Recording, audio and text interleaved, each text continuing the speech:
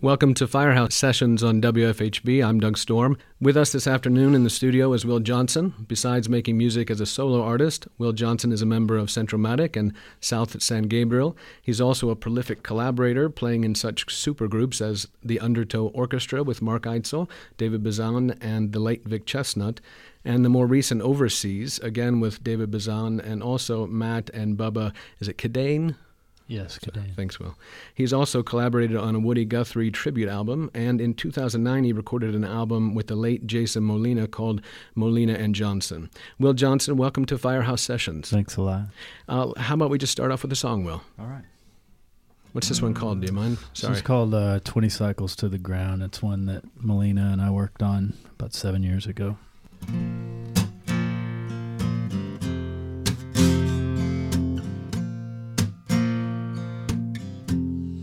Cut across constrictor to the Tallahassee flame, and don't you get forgotten before Florence blocks your way. We were yellow pine in the quay, ready for the ride. I saw it here between your shoulders most every other time.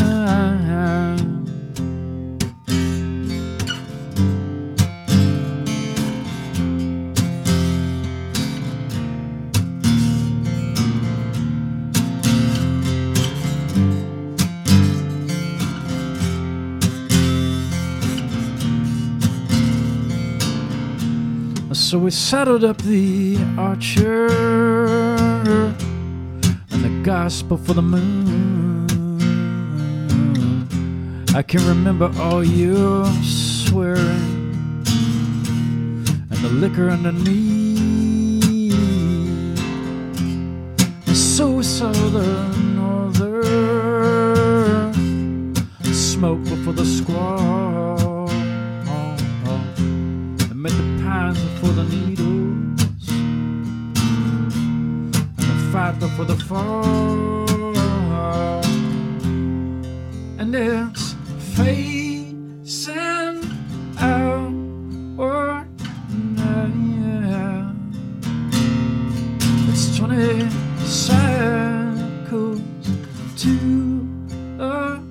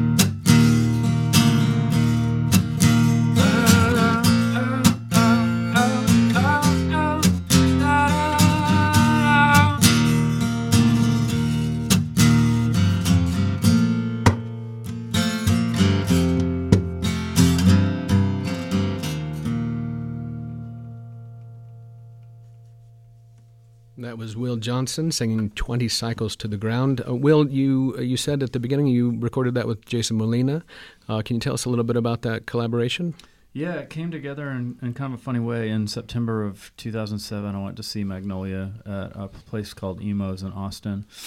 And I would go see him whenever we weren't ships in the night, both on tour sort of thing. And I think we had so many mutual friends and various common threads between us that Jason and I became acquaintances a couple years before. But after that show in 2007, we wound up talking at the merchandise booth for a long time, specifically about various hats we would or would not wear on stage. And our affection for the color of pumpkin orange and things like that. And so anyway, the house lights went on and they're shooing everybody out of the room, and it was a really, really fantastic show. They were very much in mid-tour form and very memorable. But as I'm walking away, he's like, hey man, we should make a record together. And a lot of us musicians joke about that, not joke, but we entertain those ideas, and a lot of the time they rarely come to fruition. Sometimes it's just a pipe dream and then it goes by the wayside. But I said, okay, yeah, let's swap information and let's talk about this real soon. And within about 72 hours, he had emailed and said, let's block time during, I think he said, the first full moon of 2008, let's get together and start on our record, which was just classic Jason, of course. And we weren't able to make it happen right then, but shortly thereafter we did convene. He flew over from London, and I drove up from a town called Bastrop, Texas, where I was living at the time. And we started making our record just outside of Denton, Texas, where our bands are based out of. And we spent 10 days just workshopping and woodshedding and trying to be, the best side musicians we could be for each other. And we tracked and mixed, I think, 22 or 23 songs in about 10 days. So It was fun. It was kind of like going to camp. Well, you're pretty prolific as a collaborator as well, aren't you? Sometimes. Yeah. It depends on the day or the week, I guess. Yeah. But in those terms, you've not just with your band, Centro-matic and South San Gabriel, but we talked about a little bit about the quote unquote supergroups, I guess. Does that happen organically? Just like you said before, you all of a sudden somebody says we should get together and be a band. Yeah, most of the time it kind of does. I mean, with the overseas situation, it definitely has. With New Multitudes, it definitely came together in a real fun, very organic way that was slowly assembled over the course of a long stretch of time, to where Jay and Anders contacted Jim, and then Jim later contacted me, and then we got together a few months later to finally start really digging into the Woody Guthrie lyrics. And the cool thing about that is that we had long stretches of time to get to know each other and kind of get a feel for the personality of what the band would be like. And those first rehearsals were euphoric in that very first like rock band kind of way, just like crowded in a small room, going crazy, not totally knowing what's going to happen, but only having a few days to really prepare for the first show. And that type of energy and just creative velocity is really, really fun. It's a little different than what you're doing right now. It is, definitely. Yeah, tell us why you're in town. I'm doing a series of living room and alternate space shows just with an acoustic guitar right now. It's about a 2-week-long trip, kind of a loop through the Midwest, the icy Midwest. About a week ago, it was a little bit sketchy out there. But I'm kind of rounding the final turn right now. There's 3 shows left, and then I go home to Texas for a minute, and then the band goes out. But these shows... I started doing these shows about 4.5 years ago at the encouragement of my friend David Bazan, and really liked the nature of the touring. I really liked the way that it peeled things back and kind of puts everyone on neutral turf. You kind of got to know about it. So when you buy a ticket, you're given the address of where the show's happening. There's no press or anything really. You just kind of travel around, and it's peaceful in its way. It's really nice. How can people find out about the show? You can go to undertowtickets.com, and that's where they have tickets available. And with the purchase of a ticket, you're given the address to the show. And tonight's show here in Bloomington starts at 8 p.m. I think there are a couple of tickets left. Great. You want to do another song? Yeah, sure. What's this one called? It's kind of a new song called Multnomah.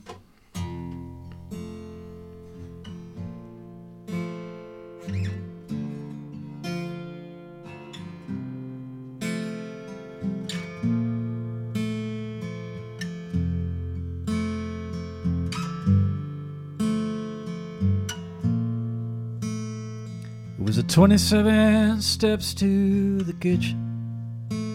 I tumble down and feel for the light. And your 20ness is not what I am a-missing. I'm only wish that you would make up your mind. Now some they might would call this intrusion. I guess I am calling it a break for the line. You always faltered in the face of this city. Your hands were shaking there for most of the drive.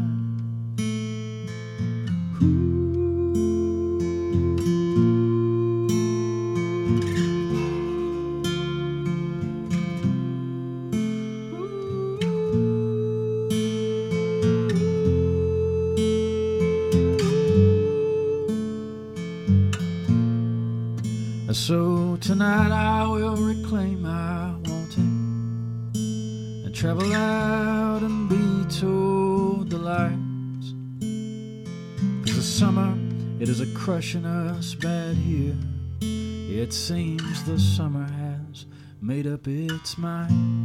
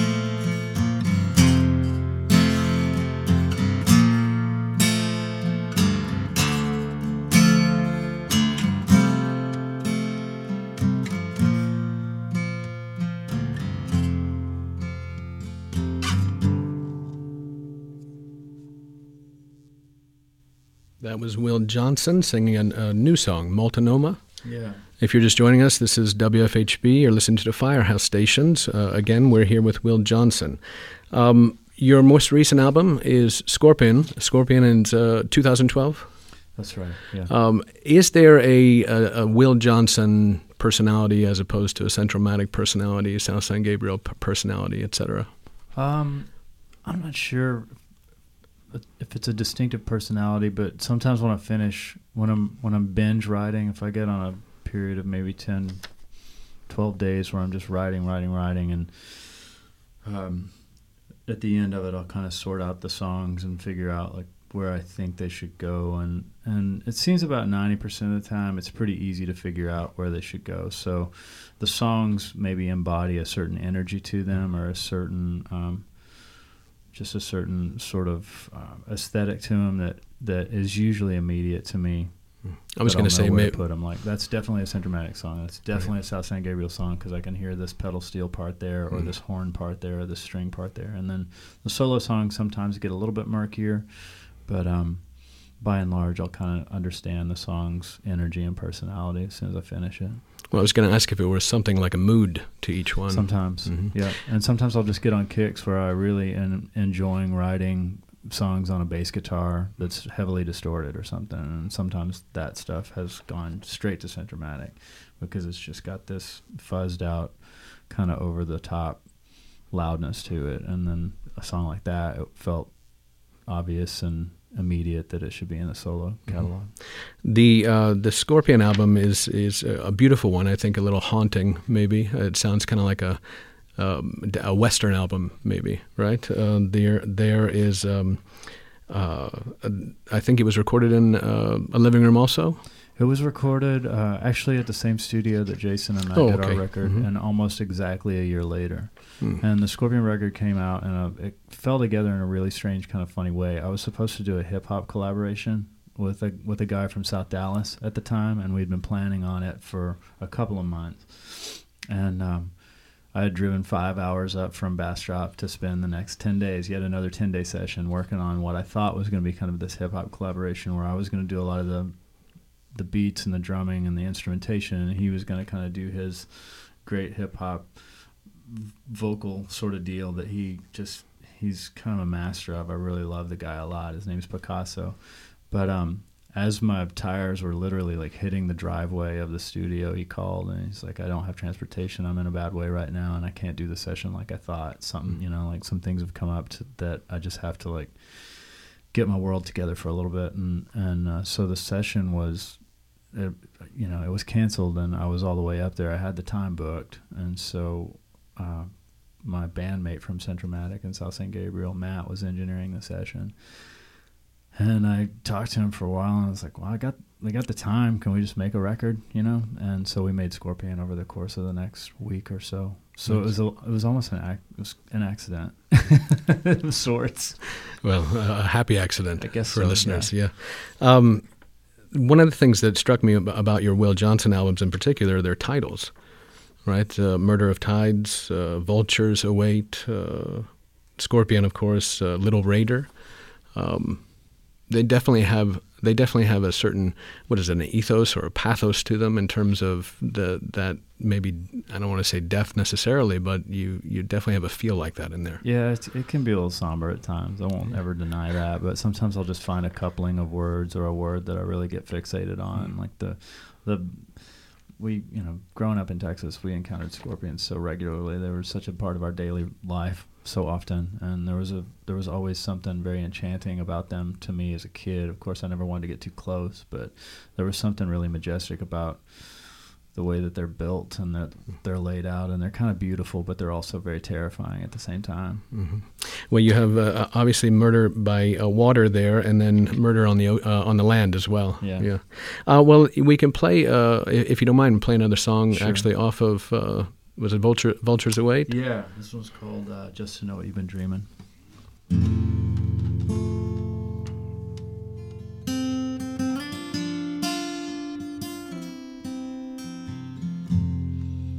And I would walk 1,000 miles just to know what you've been dreaming.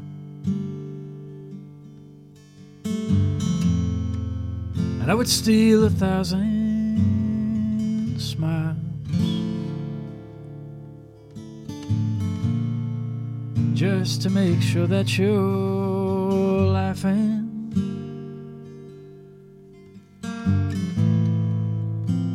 But when you're not around,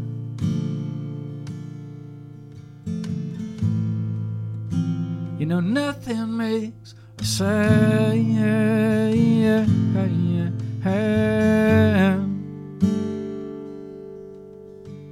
A sound.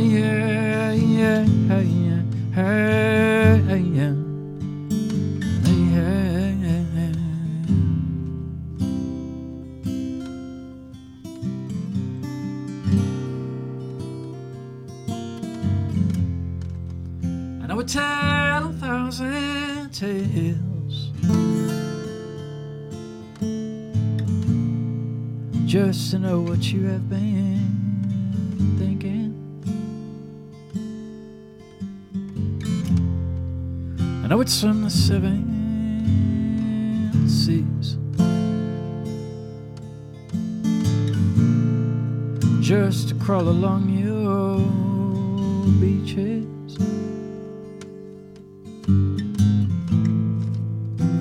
But when you're not around,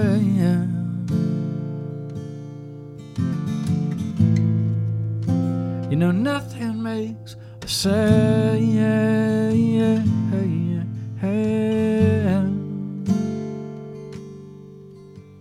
A sound.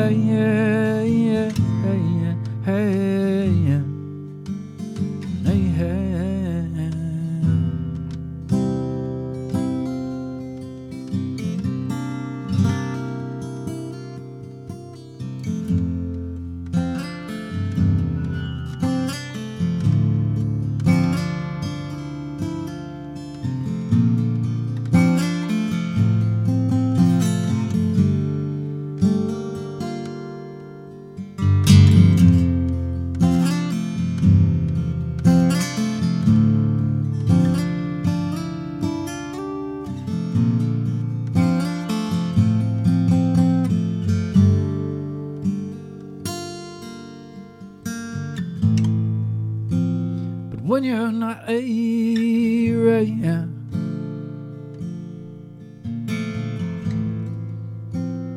nothing makes a sound.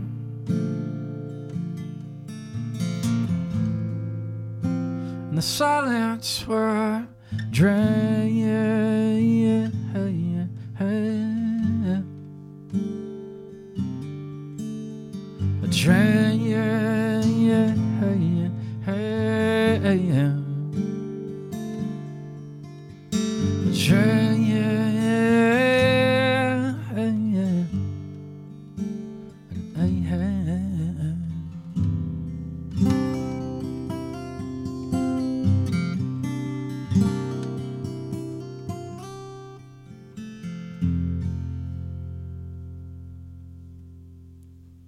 It was Will Johnson, Just to Know What You've Been Dreaming. That's off Vultures Await. Excuse me. Will Johnson, thanks for joining us in Firehouse Sessions today. Thank you very much for having me in. Thanks. Thanks to our engineers tonight, Jim Lang and Dan Withered. I'm Doug Storm. Now back to Bryce for the rest of the afternoon music mix.